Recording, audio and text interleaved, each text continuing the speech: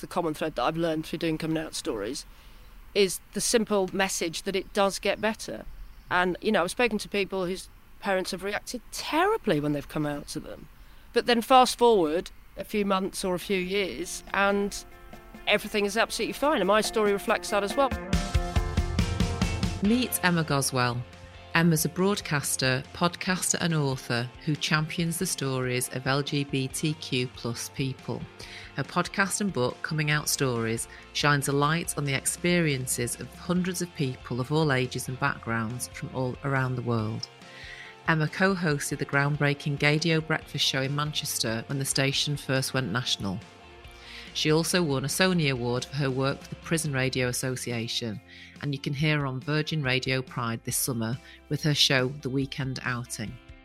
During lockdown, she gave up her work to care for her sister, who was dying of breast cancer. You'll hear us talk about Abigail later on. This Pride month, I wanted to know how have attitudes changed since Emma first wrote in her teenage diary that she thought she loved a girl at school to now. And what was it really like advising Channel 4 on the first lesbian kiss on TV? You'll find out. We recorded our chat remotely on the hottest day of the year so far, so I was in my shed with the doors open. You'll hear the birdsong in the background. Emma had been up half the night looking after baby Neve, but that didn't stop her sharing some fantastic stories.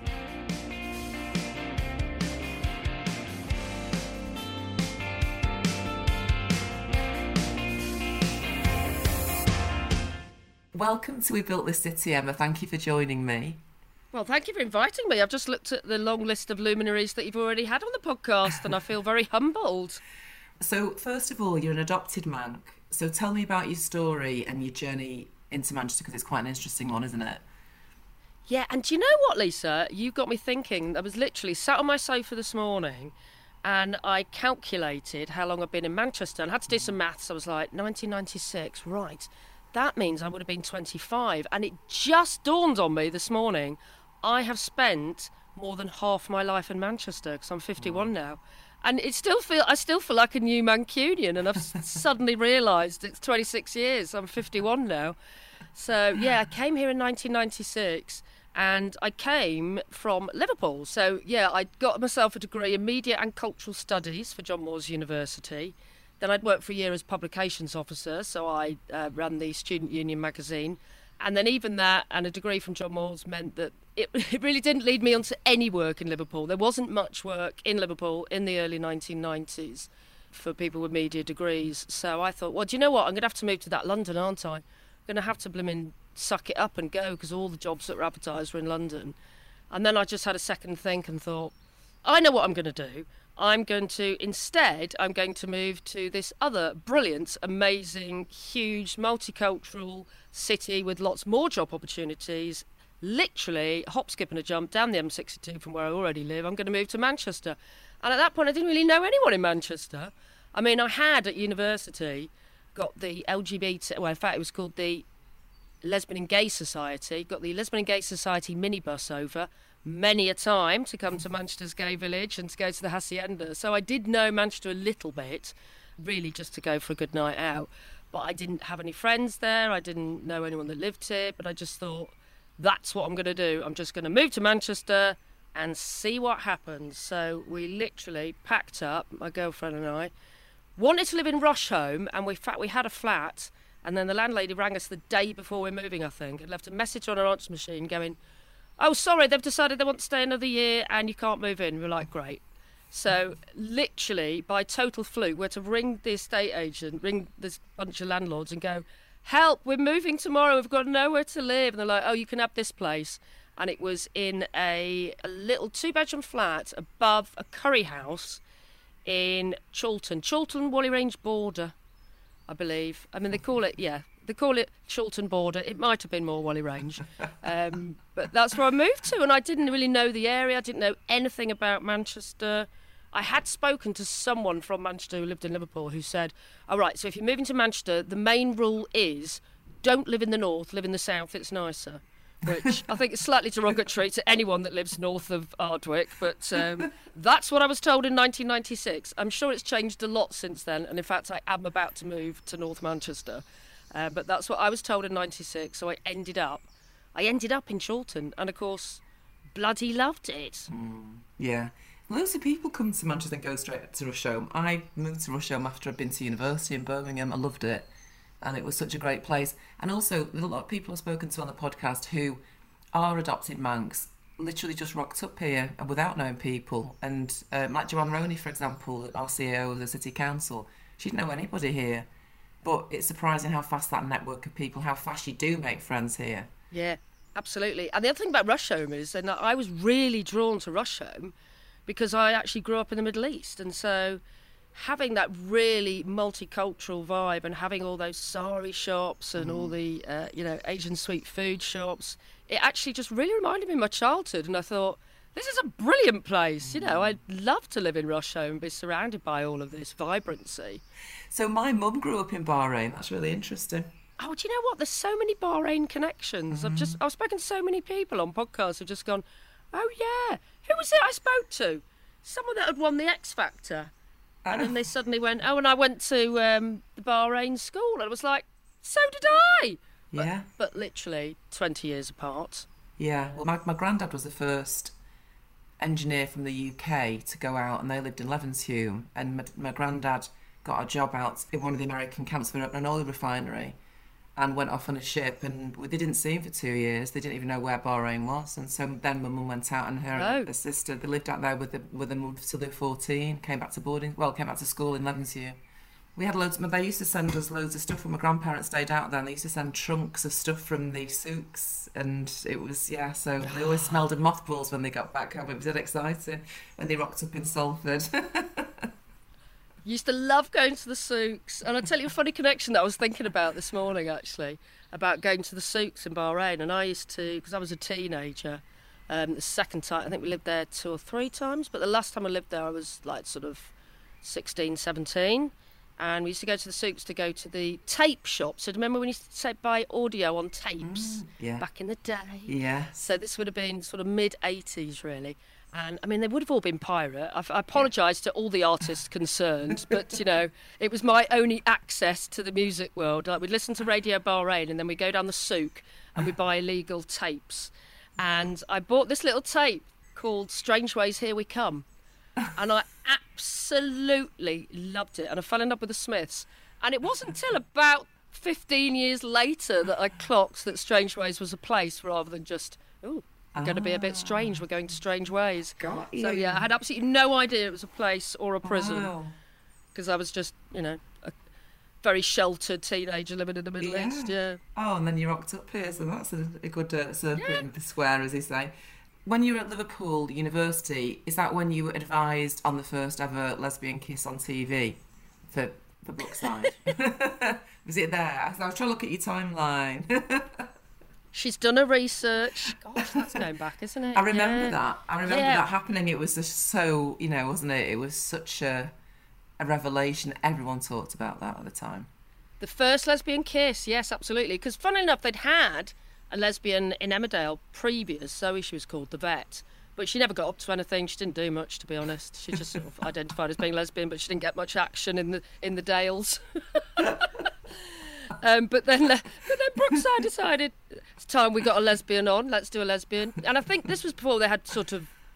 Oh no, EastEnders had done gay male characters, hadn't they, in the 80s? But there still weren't that many gay people in soaps at the time. It was quite a big thing, really. I mean, now the ten a penny, you can't walk down the cobbles in Coronation Street without tripping over a gay, can you? But, at the time, it was quite a rarity.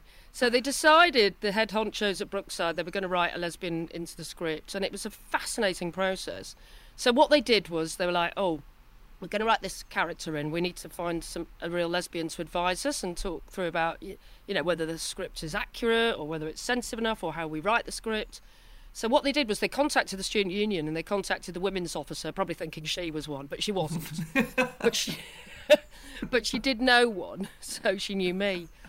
So she said, Emma, I've had this really strange phone call from Brookside. They want, to speak to a lesbian so they can get help with the scripts. Will you go along and meet them? I was like, yes, I will. Get me to Mersey TV now, please. So, yes, I went along. And it was the most bizarre meeting ever. It was me at a very, very, very long table, a bit like the sort of type that Putin uses, and like And the script writers were at one end and I was at the other end, like, oh, keep the lesbian at a distance. Do you know what's going to happen? And they quizzed me all about my life and my coming out story and how I realised I was gay and how I went about being gay and all of this sort of stuff. But then they asked me really difficult questions like, okay, so how do we show her questioning her sexuality before she's actually done anything about it? Because, of course, being gay, before you're outwardly walking down the street holding hands with a same-sex partner or having a boyfriend or girlfriend, it's all internalised. But how do you show that when you're not actually doing anything? So I was like, I don't know, maybe she could be reading Oranges Are Not the Only Fruit, which was my reference point at the time, or a copy of the Pink Paper. Or so I was having to advise them with ideas as well as, like, how gay people felt and what they'd gone through and all of this sort of stuff as well. And I think they took some of it on board. I won't say that it was the world's best portrayal of a lesbian. But the good thing that came out of that was I said to them at the time, and I must have been more canny as a business person in those days than I am now. I said, right, what she'll have to do is, yes, fair enough, she's going to read Oranges Are Not the Only Fruit, or she's going to, like, get the Pink Paper, or because they didn't even have Diva or any of these other magazines at the time, but the Pink Paper was around. After she's done that, she's then going to look at the back pages of the Pink Paper and want to go and meet her tribe. She's going to want to go to gay bars. And you're going to have to go to gay bars and you're going to have to do this properly. So you're going to have all extras who are actually lesbian, gay, bisexual, trans, whatever. And I can provide you with that.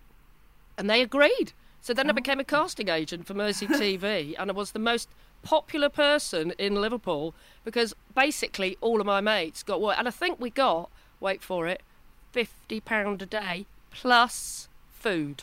Plus food. And yeah. £50 went... £50 in 1993 in Liverpool went a long way. So everybody wanted to be my friend and we had some really fun days out just shooting in these like weird, like what would have been like working men's social clubs, but they turned it into a gay club for the night. And all these gays would just rock up, who were basically all my mates. And my friend Steve snogged his boyfriend Gareth in the background of one scene. And so he was probably one of the other first gay kisses on TV, but it was sort of forgotten or ignored because it wasn't really in the storyline. He was just snogging in the background. So, yeah, so that was fun. So, yeah, I did that. Yeah. And so then I also read that you started your love of interviewing people by interviewing yourself as Margaret Thatcher in your bedroom when you were about 8 years old. So what was that about? I feel like you've got too much information about me, Lisa. I feel like you know more about my life than I do. What's going on? Do you know what's funny? Like, if you speak to anyone that works in radio, pretty much every single person pretended to be a radio DJ and have their own show, and they would record themselves on, what we had access to, which was a little tiny portable tape machine with, you could press stop, play, fast forward, rewind, and record. So you could record yourself on your little tape machine. And as soon as I discovered this, I was away because I love talking from a young age. I was like, oh my God, we are going to have our own radio show. A lot of it I was just on my own. So I was like, well, what else do I need on my radio show? I'm going to have interviews. I've got the music, I've got the adverts. I need to do an interview. So I interviewed Margaret Thatcher. Of course, she wasn't there. She was not available at the time. Such an interesting choice.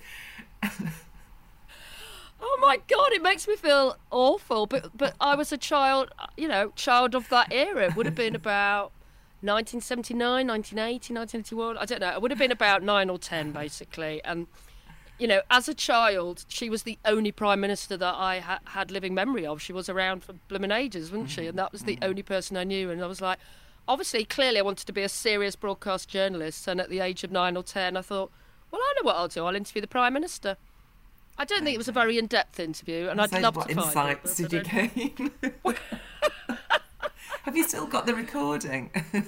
I've got something somewhere, but I do remember putting on a very posh voice and talking like this because I was Margaret Thatcher.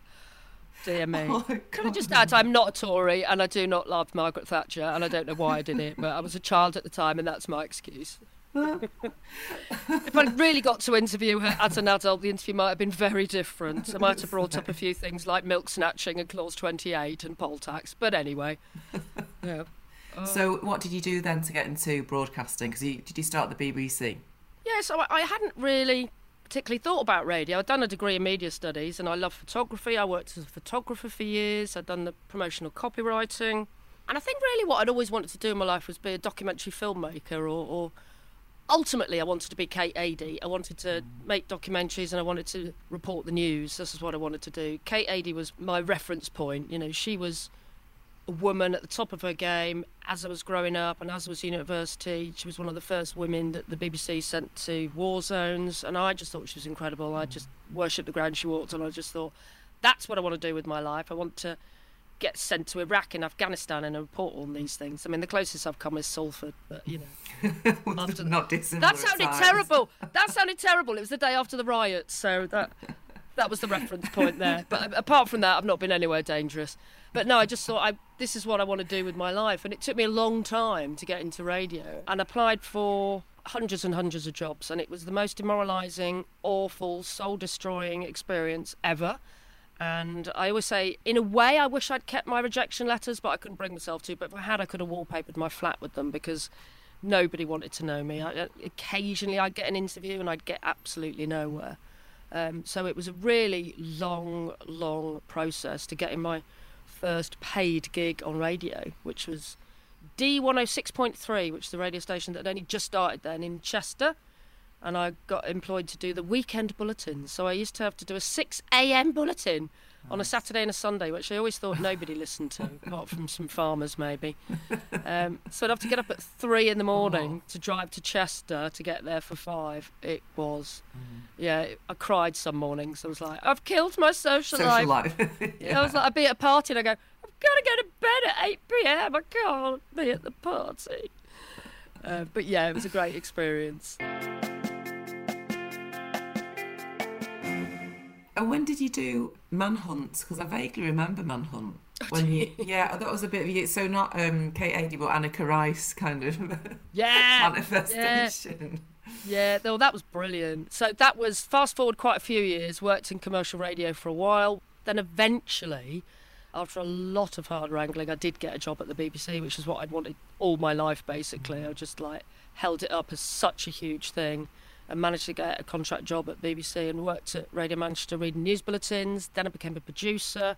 And then eventually I ended up becoming a presenter, sort of almost by accident, really. I think I annoy people a lot when I say I never really wanted to be a radio presenter. It wasn't something I thought I was capable of.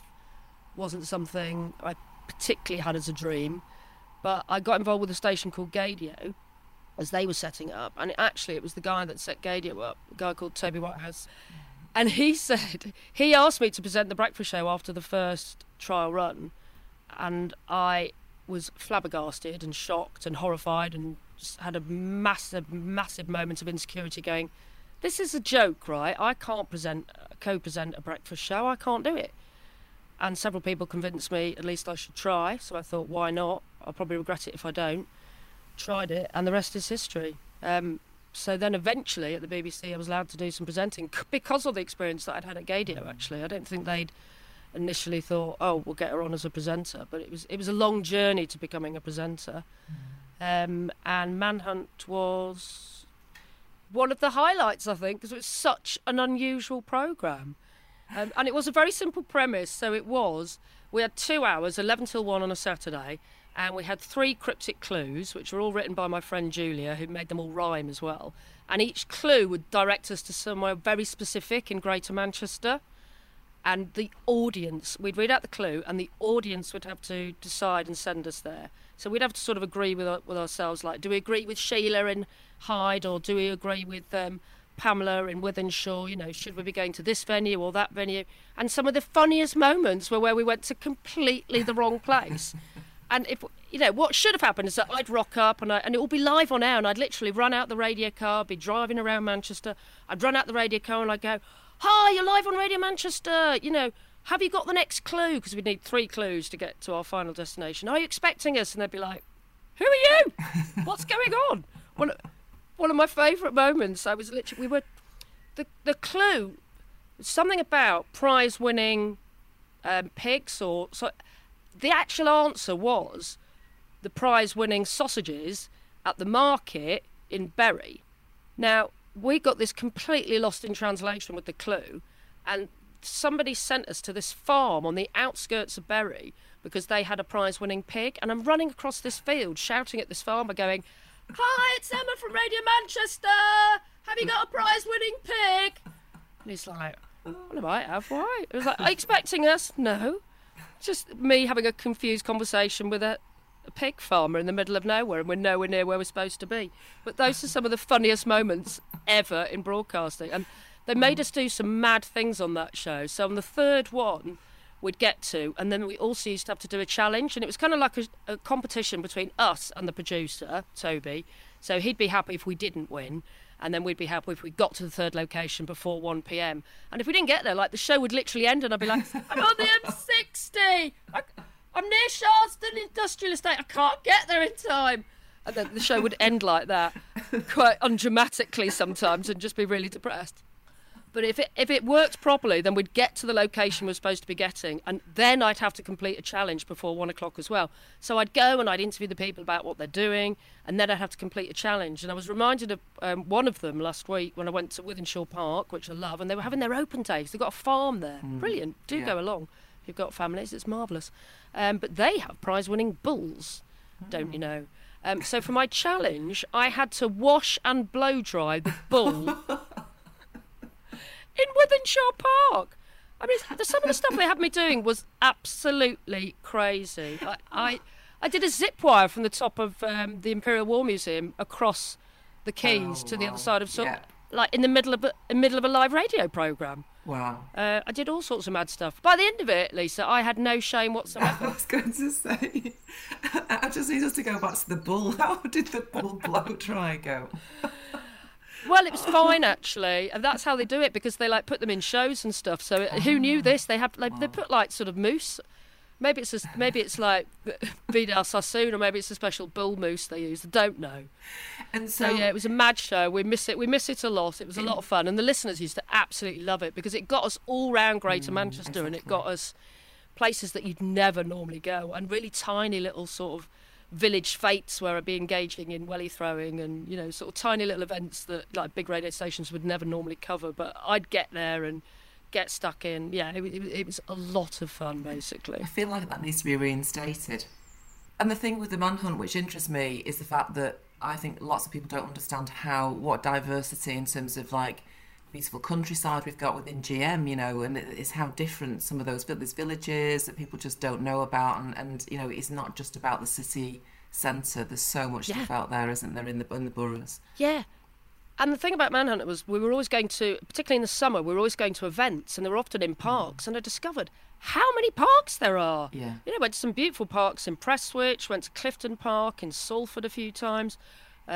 All these different parks, which, you know, if you live in one part of Manchester, you don't you know, everyone's heard of Heaton Park, but there are hundreds of beautiful parks right across our borough. There really are. Yeah. I mean, my partner has been living in Rochdale and just got to know Healy Dell and all the parks around there and all the reservoirs.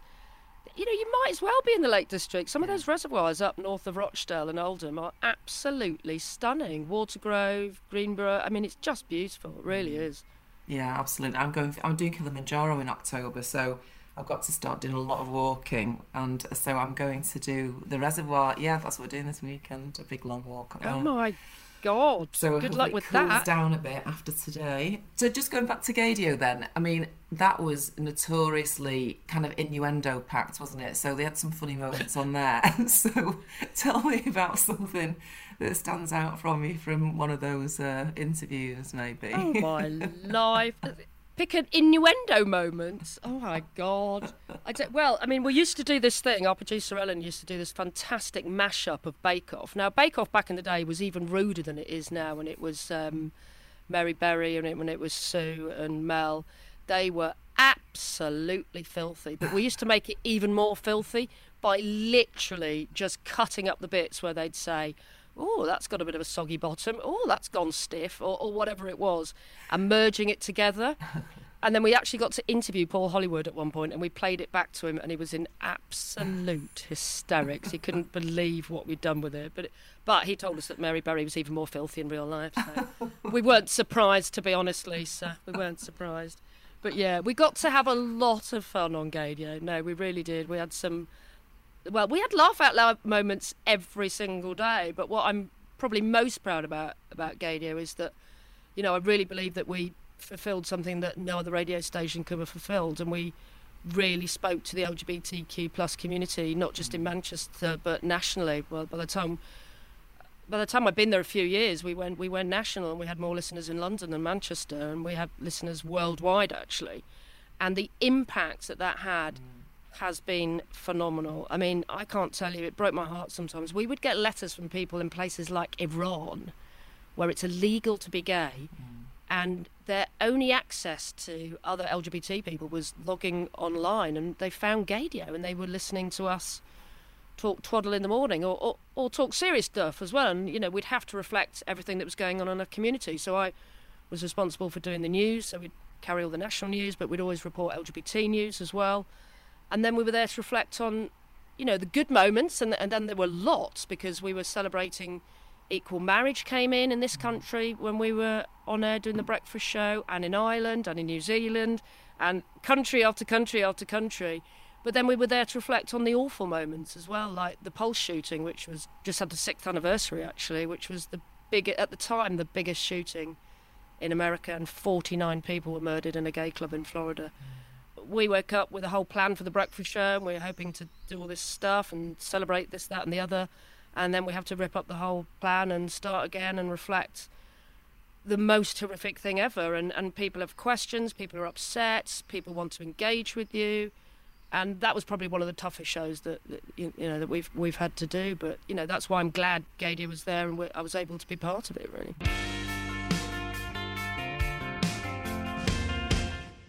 I suppose that leads on to podcasts, because you continue to create that safe space for people who need to have those conversations in coming out stories. And what strikes me is that legacy work that you're doing through those podcasts is creating that community with them. So first of all, let's talk about coming out stories, and how has being the host of that podcast affected the way you think about your own coming out?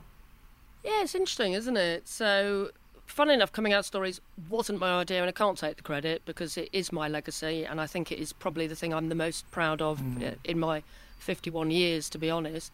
It was the idea of Sam Walker, a brilliant broadcaster, used to be on Radio Manchester with us on 5 Live, and after a particularly difficult breakup, I ended up living with her and her family. It was supposed to be for a month. I think it was about a year, but anyway.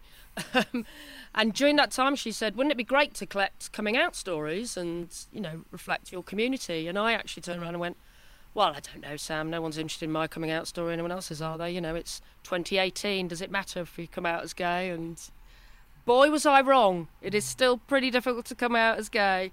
And particularly difficult to come out as trans or non-binary in 2022. So I'm so glad we started the project.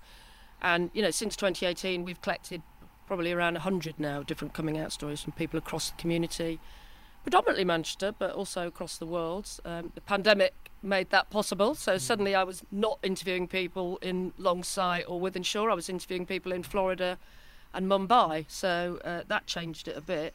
But Sam always said, look, the first one has to be you and has to be your story. So I have told that. You can go back and listen to it. And, yeah, but what's interesting over the years is seeing how everybody's story is individual. And I have spoken to a lot of people my age. There's a lot of people my age who will reflect on the 80s and talk about the AIDS crisis, and gay men in particular who have a lot of internalised homophobia because they lived through that awful era where gay men in particular were being portrayed as paedophiles and purveyors of disease and not being supported through an awful pandemic that was killing all of their friends and colleagues. People that went through that and have really suffered awful experiences back in the day, to then people coming out a lot more recently and still going through dramas and traumas. And I spoke to a young Asian man from Levenshulme who was thrown out of the family home for being gay, and literally was walking the streets looking for someone to take them in. People have been through horrific experiences. So what's been interesting over the years, just talking to all these different people, and I've talked to people who came out in the 1950s and 60s up to people that came out last week, is the common thing that binds us all together, really. And that's, even if you're from a very sort of tolerant family with really loving parents who clearly have gay friends, whatever, there is still something in society that makes us go, this is going to be a difficult conversation, this could go the wrong way, this could be awful, I could lose everything. And it is still a difficult conversation for people to have with their loved ones, and it's still a difficult, challenging thing for people to go through. And the other thing that is the common thread that I've learned through doing coming out stories is the simple message that it does get better. And, you know, I've spoken to people whose parents have reacted terribly when they've come out to them. But then fast forward a few months or a few years and everything is absolutely fine. And my story reflects that as well. My parents were okay, but they didn't exactly throw a party. You know, they're very much like, oh, right, okay, but let's not tell the neighbours. Whereas now they're happy talking about it to everybody. You know, sometimes it takes years for that to sort of filter through and for people to give you full understanding. But that every story that I've had, people have had a journey of acceptance either from their family, or sometimes what they've gone on to do is gone on to find their own family. And I think LGBT people are very good at doing that. They're very good at finding their own queer family. And sometimes, you know, I've spoken to people who have been completely ostracised by their entire family. Can you believe it? It just beggars belief. But sometimes that does happen. It's very few and far between. But people always go on to find their tribe and find their friends and find their lovers and find the people that they spend the rest of their lives together. And they're happy. They're getting on with it. You know, it might take therapy. It might mean they've gone through lots of mental health problems. But it does get better. And that's one of the key messages that I've sort of discovered through all the many interviews that I've done. And that's so important. It's such an important support, isn't it, for people? I also think there's so much pressure on from families, isn't there, and to be a certain way. I mean, you know, to grow up in a certain way and represent the family in a certain way, and it's all a construct that just isn't necessary, really. Exactly. You know, and as a parent myself now, I Yes. can't imagine wanting anything for my daughter other than to be happy and healthy. It's like, why would you care who they love or, you know, what gender they identify as? Why is that important? Why is it so important to people? Why are we still hanging on to these sociological constructs that are so damaging for so many people? And you just wouldn't believe that that is a thing now. I really understand that, you know, from, say, as you say, the 50s and the 60s, but now it's still we're doing some work with Pride around, you know, obviously anti-hate campaign and raising awareness, and that's some of the stories that we've been shared with us are just heartbreaking. But it's good to hear that you've got experience of the fact that you know, that can improve. And as you say, find your own family, find your own tribe. It doesn't necessarily have to be your specific, you know, your blood family, does it? And a lot of LGBT people do that. And what's interesting, talking to people in Manchester, is Manchester's got a huge thing to answer for, in a sense, actually. And Russell T Davies and Queer as Folk led so many queer people, you know, from the 90s onwards to flock to Manchester. And still to this day, you know, people come to our city because it is tolerant, because they are fleeing a home life somewhere else. And they think that, you know, Manchester's got a gay village. They might be from a small village that has no gay bars, or they think that there's no other gay people. Clearly there are. But people flock to Manchester because there is this big gay village. There is a community. There is the Lesbian and Gay Foundation. There is the Albert Kennedy Trust. There are so many different support groups here that gay people and trans people do flock here. And, you know, there's a lot to be said for that, actually. And I think Manchester needs to acknowledge that and realise, you know, we are a very diverse city, and the better for it, really. Absolutely. But it's amazing work that you're doing, and that's fantastic. And I've just got to very quickly ask you about, is my rabbit a lesbian? I've not listened to this podcast, but I've got to listen to it. This is a laugh out loud, total escapism, don't talk about particularly very serious subjects. It is me and my radio husband, Chris Holliday, and our old producer, Ellen from Gadio, finding the excuse to finally get back around microphones together for the first time in over 3 years. And it's very simple. So Chris moved away to New York. He picks a story from America, and then I pick a story from the UK, and each of those stories will pose a question, and then we debate it. So we might discuss really serious things like, are you a camper or are you not a camper? Or should I do hot yoga in my bathroom? But the Is My Rabbit a Lesbian was actually a real question. It's based on a ridiculous story that really did happen on this morning. Somebody actually rang the resident vet to ask if my rabbit is a lesbian. And the poor vet had to keep a straight face. So the stories usually revolve around crazy things like that. Crazy things that people do, and it ends up in the news. I've got it. Honestly, that's going on the list. I can't wait. Yeah, it's just absolute nonsense. But Chris Holliday is one of the only people I've ever met in my life that every time I have a conversation, I will end up crying, laughing. So he just has to do a comedy podcast. It's just brilliant. That question, are you a camper or you're not a camper? It was so funny when I was like bringing the kids up, and I was been separated from the kids' dad, and he was always taking them in camping, and I would take them to like a 5-star hotel because I wasn't camping. So they had two completely different lives. And my son said when he was about 8, somebody asked him when I was there, "Did you go camping with your mum?" And he said, "The only tent my mum goes in is to have a spray tan." And he wasn't wrong. Don't go changing. Stay who you are. You can't be changing even for your children. No, I'm not a camper, to answer the question. No, not a camper. And so obviously you've had a mega year this year. You've had a baby, and you've been through a lot of trauma around your baby's birth, but obviously, she's sleeping now, so that's good. So just tell me how that's been for you the past, few months, and how things are now. Yeah, it's been a whirlwind, to say the least. So baby Neve was born on the 15th of March in Oldham Royal, and spent the first 2 days in an incubator, and then was whisked away to Alderhay Hospital in Liverpool, because we knew from the 20-week scan that she had a congenital heart defect. It's called a coarctation of the aorta, if you're interested. It basically means that one of the tubes coming out of her heart wasn't wide enough. So we knew she probably would have to have heart surgery, and that indeed was the case. So the poor little thing spent the first 5 weeks of her life in Alderhay Hospital, preparing for and then having open heart surgery twice. So they did the first surgery, which was horrific, giving her child away and literally signing a form saying there's 10% chance she won't come back, or if she does, she'll have brain damage. But she came back fine, and then a day later they said, oh no, there's something else wrong with the other side of her heart. So she went through open heart surgery twice, was in intensive care, one nurse looking after her, sometimes 2 at all times, for 11 days. And they fixed her, basically. I cannot thank the staff and the doctors and the nurses and the whole team at Alderhay enough. They are incredible. And the whole of the NHS has been incredible. I know lots of people have bad experiences, but when there's a baby with their life on the line, they step up to the mark, let me tell you. It's been an incredible experience.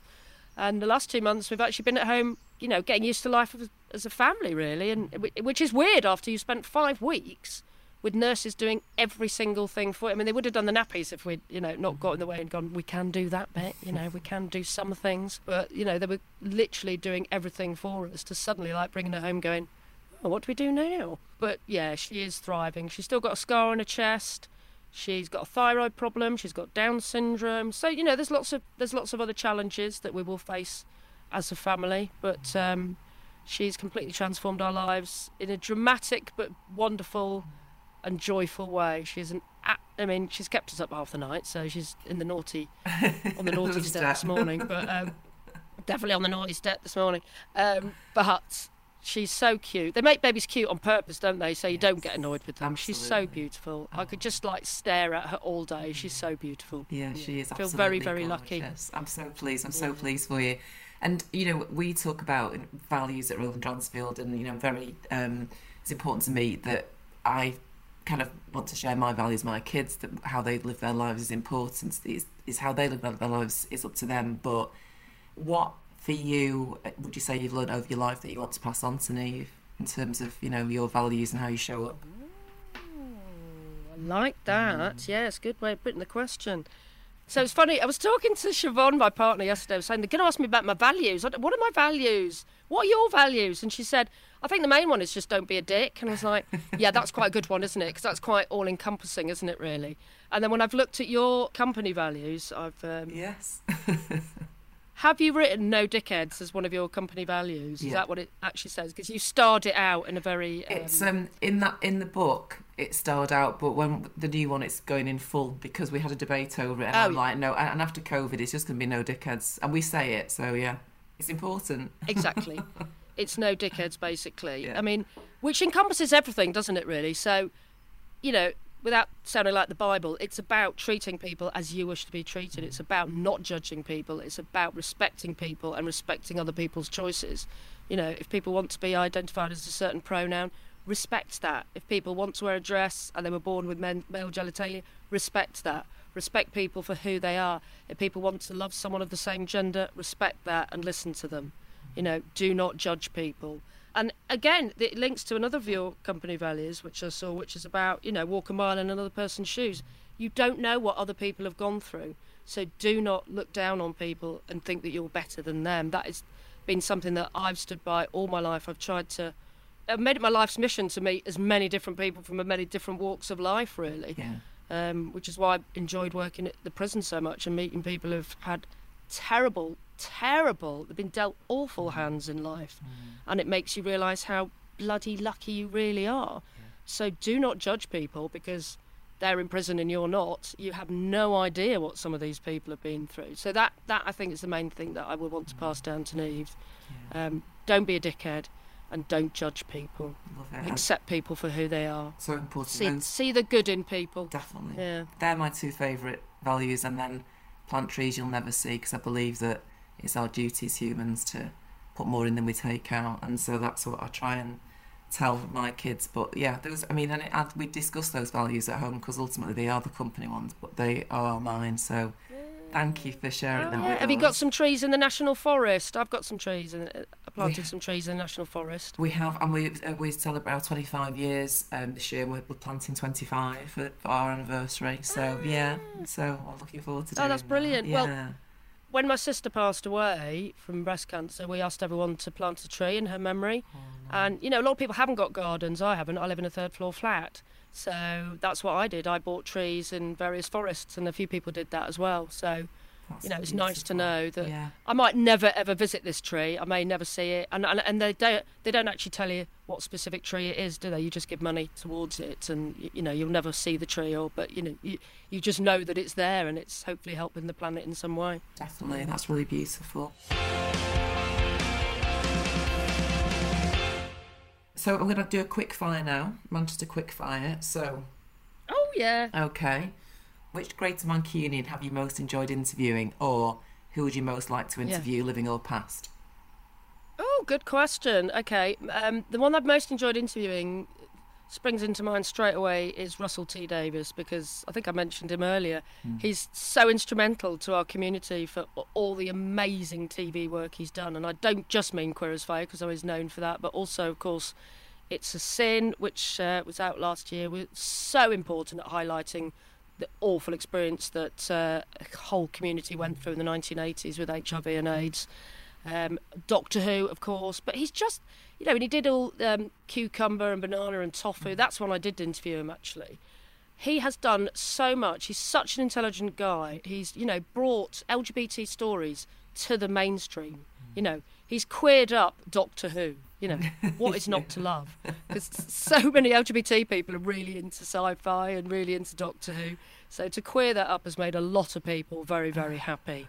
And he's just the most lovely guy. I mean, he came to Gadio, actually, and I think, when you're doing interviews for radio, it's got to be fairly short and snappy. Well, thank God we pre-recorded it. I think he went on for about an hour, and then he wouldn't leave. He was like just chatting to everyone in the station and asking all about Gadio.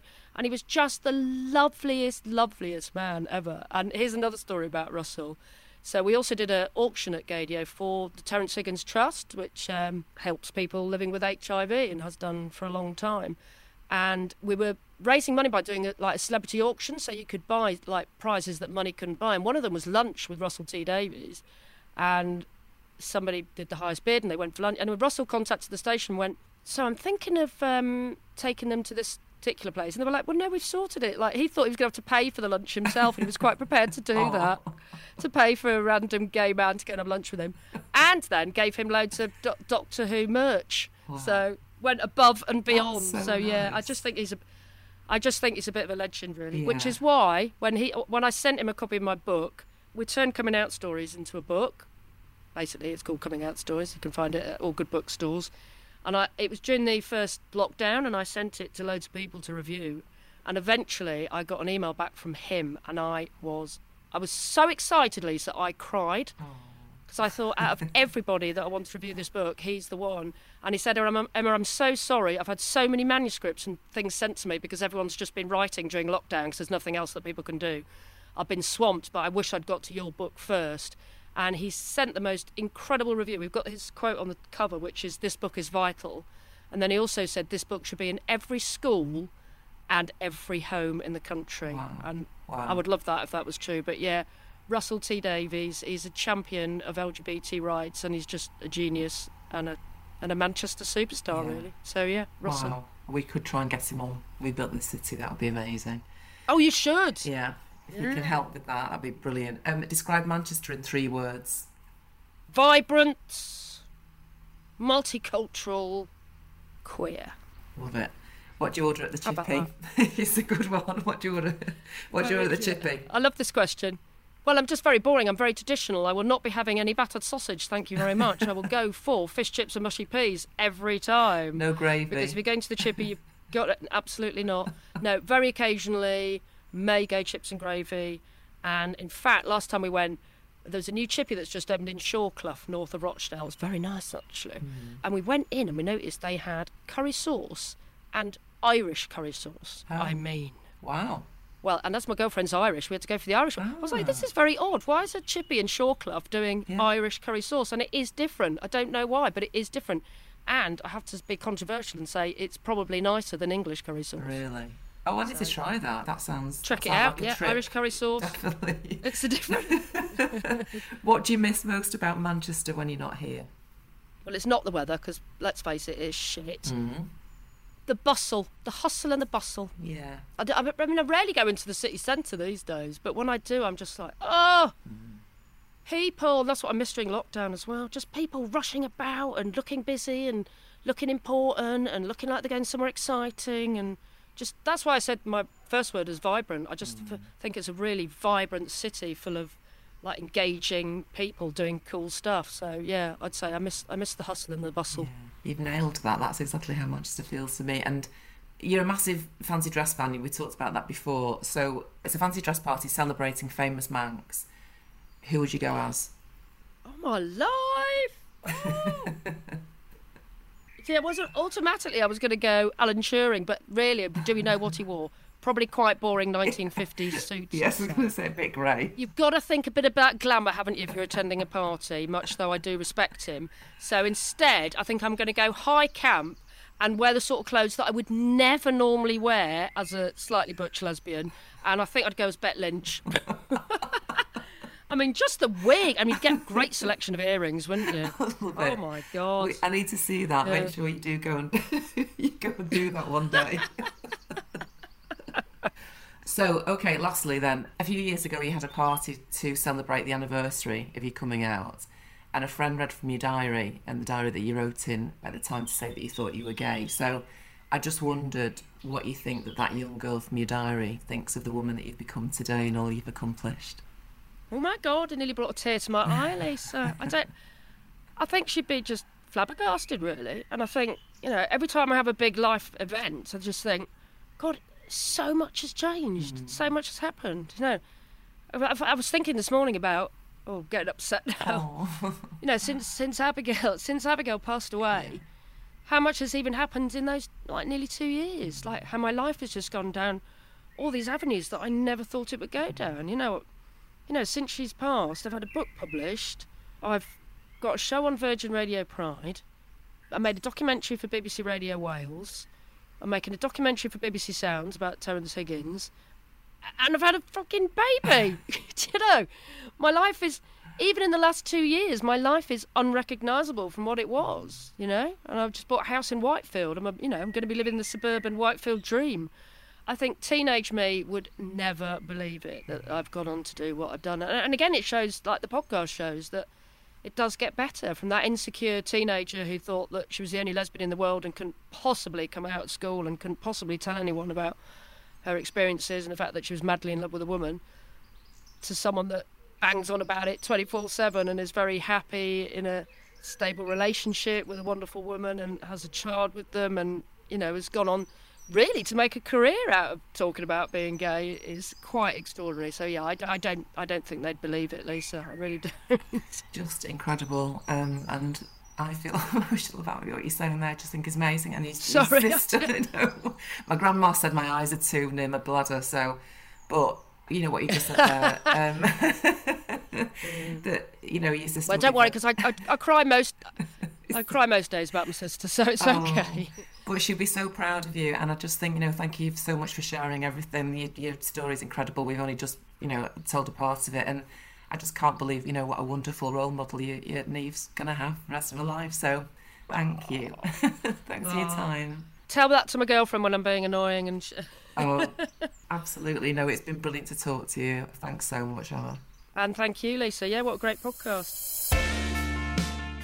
Emma Goswell built this city by shining a light on the coming out stories of greater Mancunians, by crying after getting an email from Russell T Davies, and by blow drying the bull in Wythenshawe Park.